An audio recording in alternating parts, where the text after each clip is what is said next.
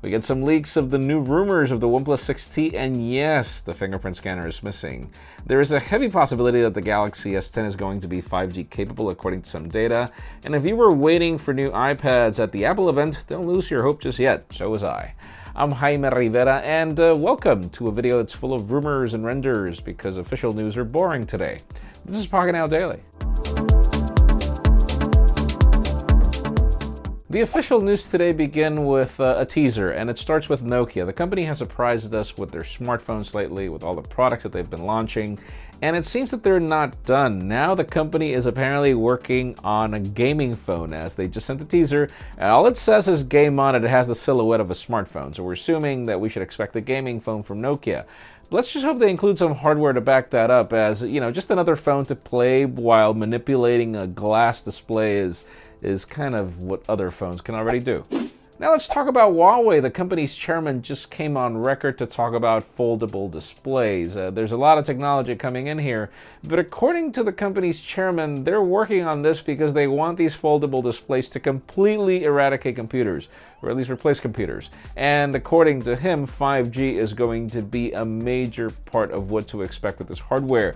2019 are the possible dates. Let's see how that's going to get the job done. Now, for those of you waiting for iPads, I was the primary one waiting for an iPad Pro replacement because mine is getting old. And we've got some leaks from iOS 12 that show us that yes, there is a fall 2018 iPad in the works. We're not exactly sure if it's an iPad Pro, what exactly is it we're getting. We hope we're getting both.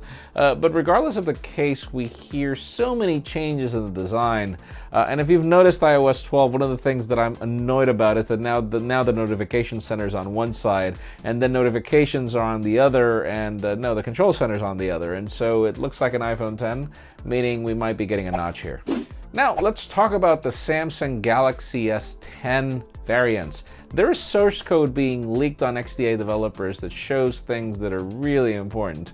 Particularly the amount of variants. Like, we've known that the code for this phone is beyond in certain cases, and now we notice that there is one that says beyond 5G. So for those of you that were wondering if we're getting a Galaxy S10 with 5G, apparently we are. The thing is, given the timeline of the chips and everything, I don't think it's going to happen at the same time as the Galaxy S10 launches. I feel that it's probably going to be a mid-year launch of a 5G variant, but let's see.